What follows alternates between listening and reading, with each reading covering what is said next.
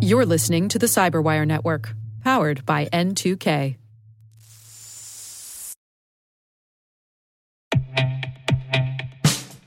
And now, a message from Cyberbit. Mastering cybersecurity is like mastering a sport. You build muscle memory through rigorous practice, then you train as a team to foster cohesion while operating under pressure. Like athletes, cybersecurity professionals thrive on hands-on simulation. But traditional courses, certifications, and open-source labs won't build you a winning team. You need Cyberbit. Cyberbit offers a hyper-realistic simulation environment for your SOC, IR, and C-suite to refine your skills, all using the market-leading SIMs, EDRs, firewalls, and WAFs they use every day. Cyberbit is offering Cyberwire listeners a free live-fire exercise. Sign up your team now at cyberbit.com/cyberwire.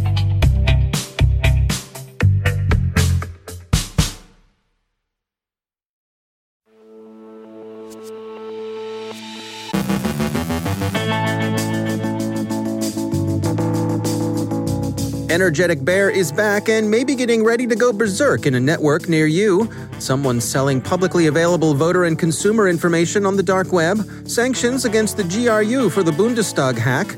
The U.S. sanctions Quds Force and associated organizations for disinformation efforts. Johannes Ulrich has tips for preventing burnout. Our Rick Howard speaks with author David Sanger about his new HBO documentary, The Perfect Weapon, and how Iran was caught in the emailed voter threat campaign.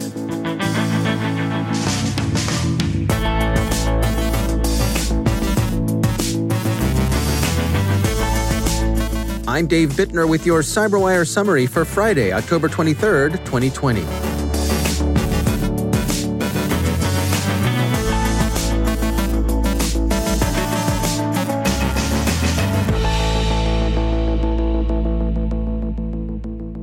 We have several updates today on what TASS would be authorized to call blatant Russophobia. Yesterday, the FBI and CISA issued an alert that pointed out Energetic Bear for intrusions into U.S. state, local, territorial, and tribal government networks.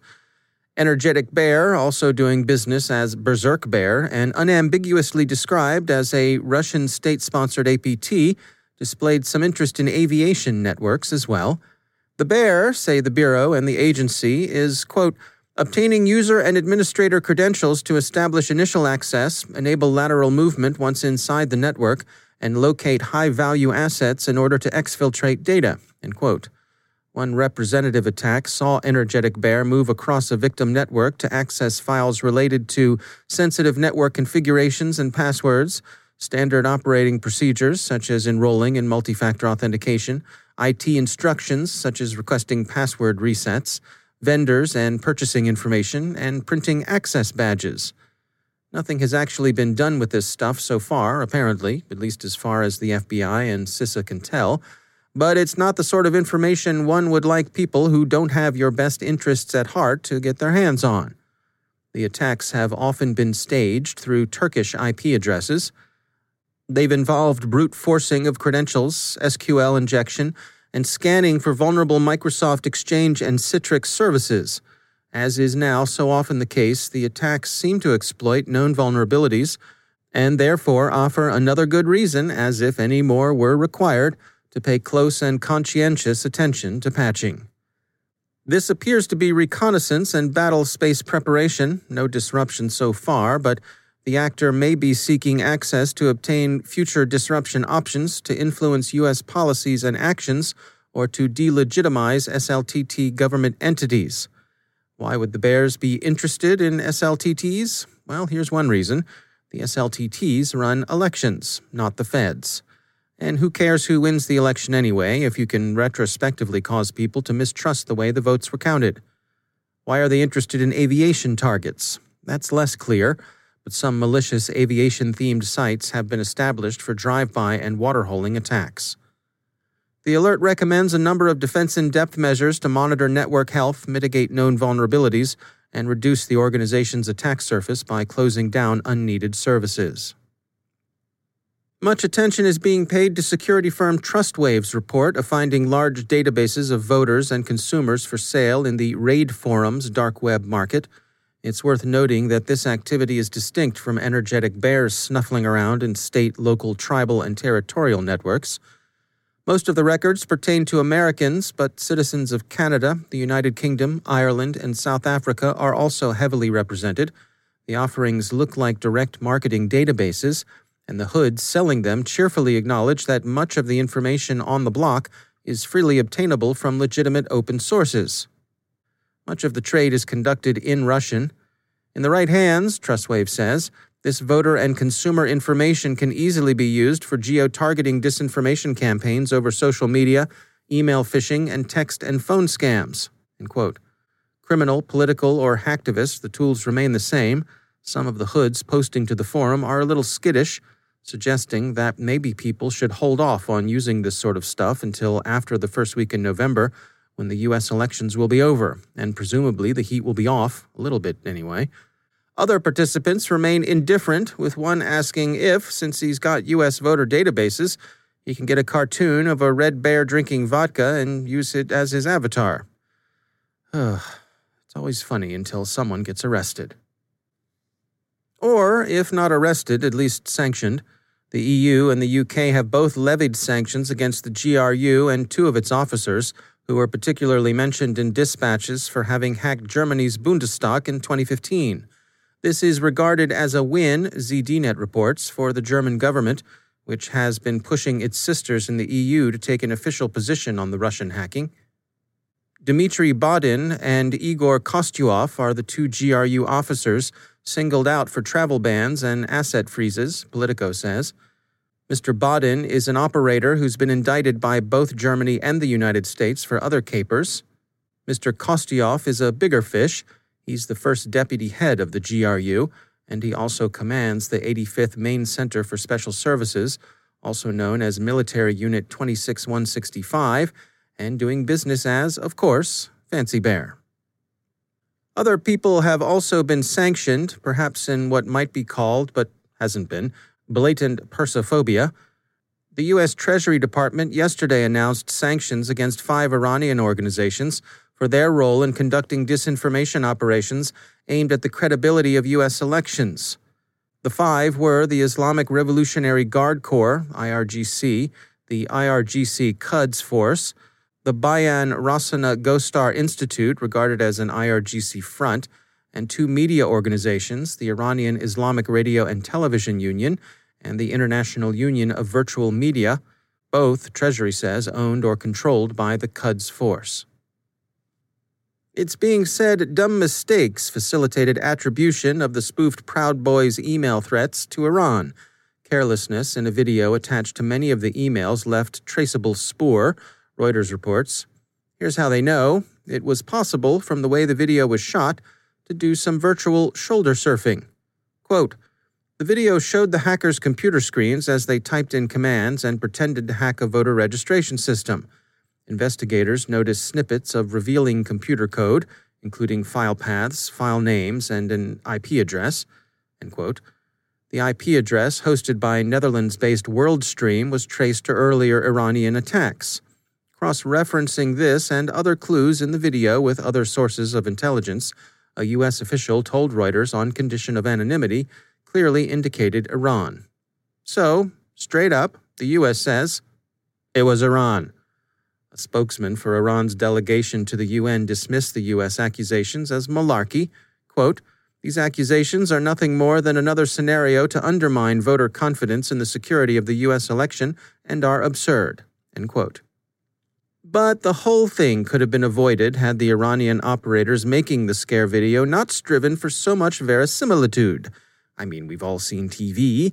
The way you depict hacking is to have someone sitting at a keyboard, hoodie optional, geeky affect required, staring, typing vigorously for 3 seconds or so, and then announcing, I'm in.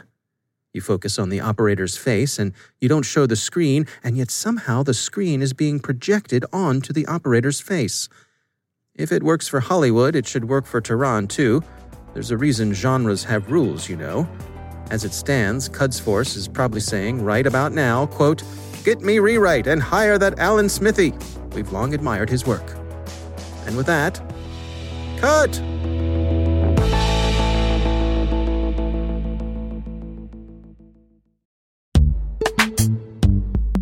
Every day, your IAM tech debt grows. Your multi-generational services struggle to work together.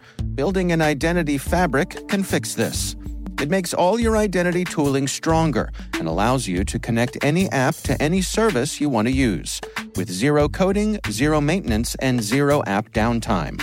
Strata's identity orchestration platform separates the identity logic from your applications, so you can optimize existing IAM tools and manage them in a single control plane. Now, every vendor, standard, and architecture work together. In short, building your identity fabric means you can secure your non-standard apps, keep your complex access policies, retire outdated IDPs, and modernize in record time. So build your fabric with Strata Identity and get rid of tech debt for good. Visit strata.io/cyberwire, share your identity priorities, and receive a pair of AirPods Pro. Offer valid for organizations over 5,000 employees. Connect today at strata.io/cyberwire.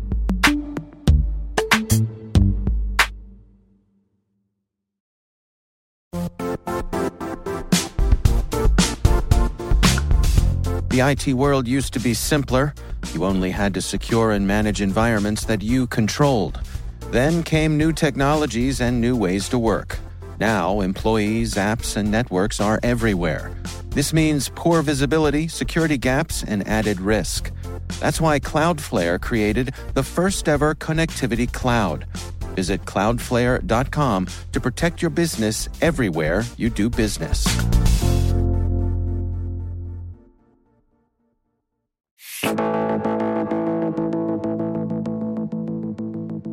Hey everybody, Rick Howard here, the CyberWire's Chief Security Officer and Chief Analyst.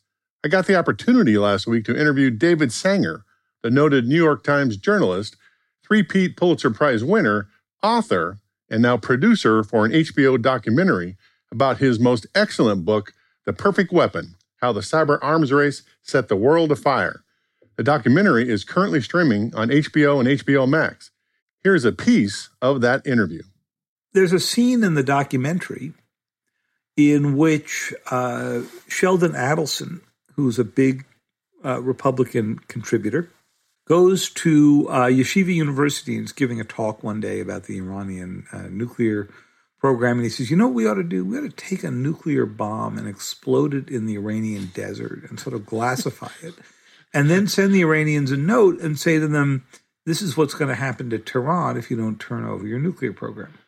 Now, I teach national security stuff in a graduate course at the Kennedy School at Harvard, and I would not call this the most subtle strategy that I've ever heard, but it's a strategy. When I heard him say that on the documentary, I said, oh yeah, that's going to turn out well. Okay. Yeah. So it turns out that not only you were listening and say it, but who knew the Iranians get YouTube? And they watched him say it. It's Sheldon Adelson, Desert Sands. Wait a minute. This guy owns a casino, doesn't he? He does. He owns the Sands Casino.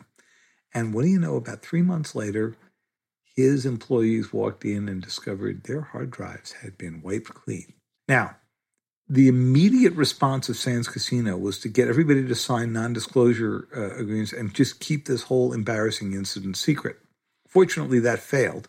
And on the documentary, you will see hidden behind changed voices and darkened shadows so you can't see their faces, some of the employees at the Sands describing what it was like to be on the receiving end of the Iranian hack.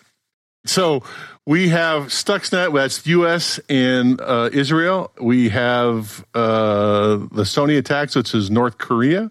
And we have Sands Casino, which is the Iranians. We can't get you out of here without talking about the Russians. The Russians, yeah. And NotPetya. They're busy. Yeah. Talk to us about NotPetya. So NotPetya was probably the most damaging hack ever done in terms of monetary damage. It was designed to attack Ukraine and bring it to a halt by going after an accounting system that all Ukrainian businesses are required to use by the tax authorities. But I think it ran on like Windows XP. And, that's mostly what people in Ukraine were using. And not all of those, again, I know you'll be shocked, not all of those were legal copies. Devastating attack. And the Russians have been using Ukraine as a testing ground. I think you called it in the documentary their petri dish. That's right, to test how to do stuff. And as they roll over to disrupting America, what are they doing against us? Well, against us, we saw it in the early attacks on the Pentagon, which really are what resulted in the creation of Cyber Command, and we take you through that a little bit in the documentary. But they also went after the email systems at the White House, the Joint Chiefs of Staff, the State Department. They got into the State Department systems, in fact, to the point that the State Department had to close down their systems at various points. And all of these led the United States to do absolutely nothing in return. And so if you're Vladimir Putin and you're thinking, okay, if these guys aren't going to defend the White House system, why would we possibly think that they would care about the Democratic National Committee? Mm-hmm. And the answer is that Putin concluded they probably won't. And, what's really remarkable is Cyber Command came up into being. They were focused on things like taking out ISIS, which was definitely a big issue in 2016. And they really weren't looking internally at our election system. And so this combination of hack and leak, of break into the DNC, of make this stuff public, of the Facebook ads, of the influence campaign, it's not like they had their radar off the way the U.S. military did in Pearl Harbor. Rick, they hadn't even built the radar. Now, we're doing better this year because they have built the radar, but of course, the Russians are trying some new and different techniques now.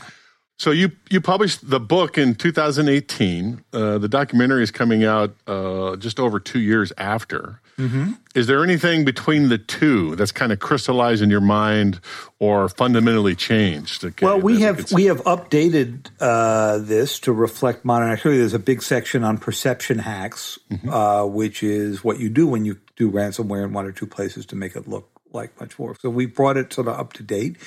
You'll see people like Eric Rosenbach, co-director of Harvard's Belfer Center, but was the chief of staff to Ash Carter at the Pentagon when he was Secretary of Defense, talking about the calculus that you make as you're under cyber attack or as you're trying to think about what the U.S. can go do.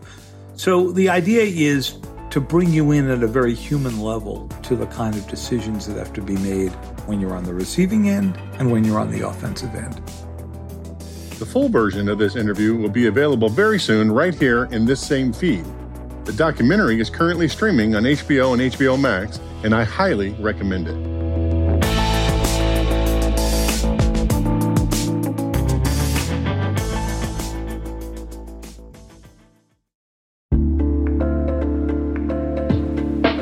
Are lengthy security reviews pulling attention away from your security program? With the largest network of trust centers, Vanta can help you streamline security reviews to win customer trust, save time, and close deals fast. Proactively demonstrate security by showcasing key resources like your SOC 2 or ISO 27001 and provide real-time evidence for passing controls. And when a security questionnaire is required, Vanta takes the first pass for you. Visit vanta.com/cyber to take a self-serve tour. That's vanta.com/cyber.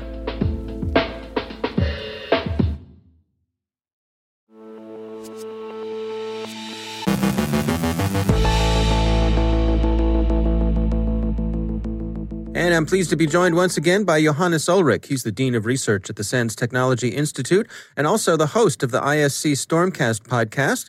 Johannes, it's always great to have you back. I want to touch today on, well, I guess we're talking a little bit about alert fatigue, some of the things that you and your team have been tracking here. What do you have to share with us today? Yeah, this is really partially based on personal experience, but also a lot of the reports we're getting in from readers at Internet Storm Center that send us logs and such. A common theme here is that, hey, I'm being attacked all the time. Here are my firewall logs. What am I supposed to do about that? And honestly, my answer is often nothing. Don't worry.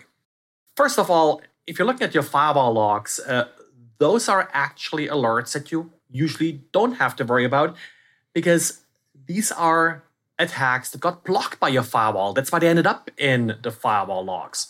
So that's a one part of it. In other parts, what you're really looking for is sort of what's not showing up in your logs. That's sort of the hard part.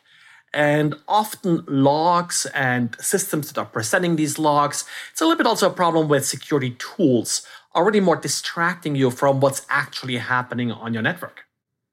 So it's this flood of information that's always coming in, that it's that noise where you have to try to find the signal within it? You have to find the signal within it, and you really have to get a little bit that more casual attitude to it.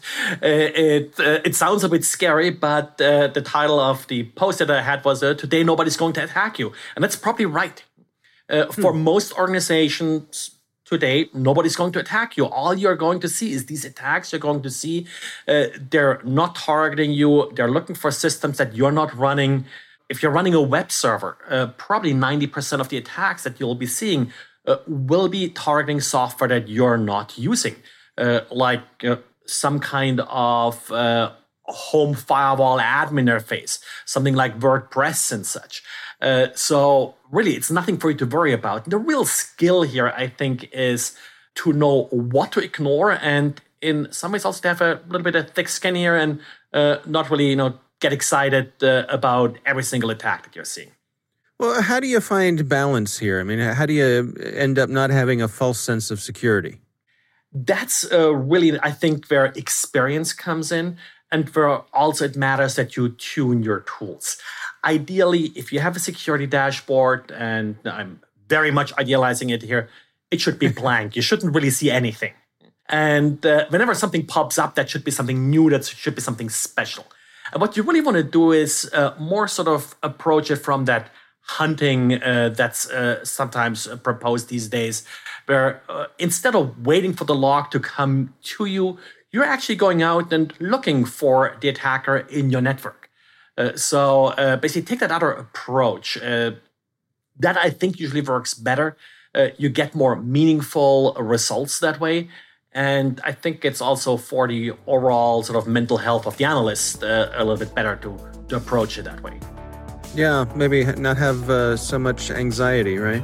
Correct, not have so much anxiety, and at the end of the day, you're just done, you're going home, and well, next day you'll try again to find him. All right. Johannes Ullrich, thanks for joining us. Thank you.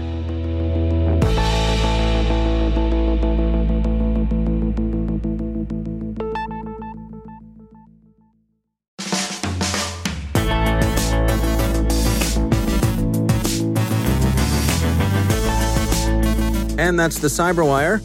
For links to all of today's stories, check out our daily briefing at thecyberwire.com. And for professionals and cybersecurity leaders who want to stay abreast of this rapidly evolving field, sign up for Cyberwire Pro. It'll save you time and keep you informed, like a rock. Listen for us on your Alexa smart speaker, too. Don't forget this weekend to check out Research Saturday and my conversation with Tom Mahler from Ben-Gurion University on a new technique to prevent medical imaging cyber threats. That's Research Saturday.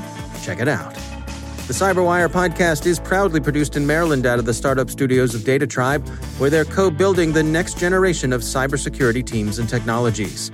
Our amazing Cyberwire team is Elliot Peltzman, Puru Prakash, Stefan Vaziri, Kelsey Bond, Tim Nodar, Joe Kerrigan, Carol Terrio, Ben Yellen, Nick Valecki, Gina Johnson, Bennett Moe, Chris Russell, John Petrick, Jennifer Iben, Rick Howard, Peter Kilpie, and I'm Dave Bittner.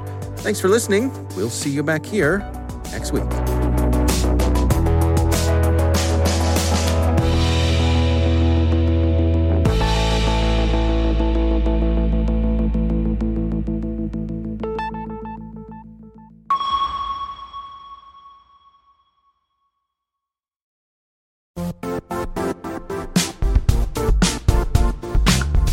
And now, a word from our sponsor, Zscaler, the leader in cloud security. Cyber attackers are using AI in creative ways to compromise users and breach organizations. In a security landscape where you must fight AI with AI, the best AI protection comes from having the best data. Zscaler has extended its Zero Trust architecture with powerful AI engines that are trained and tuned by 500 trillion daily signals. Learn more about Zscaler Zero Trust plus AI to prevent ransomware and AI attacks. Experience your world secured. Visit zscaler.com/zerotrustai.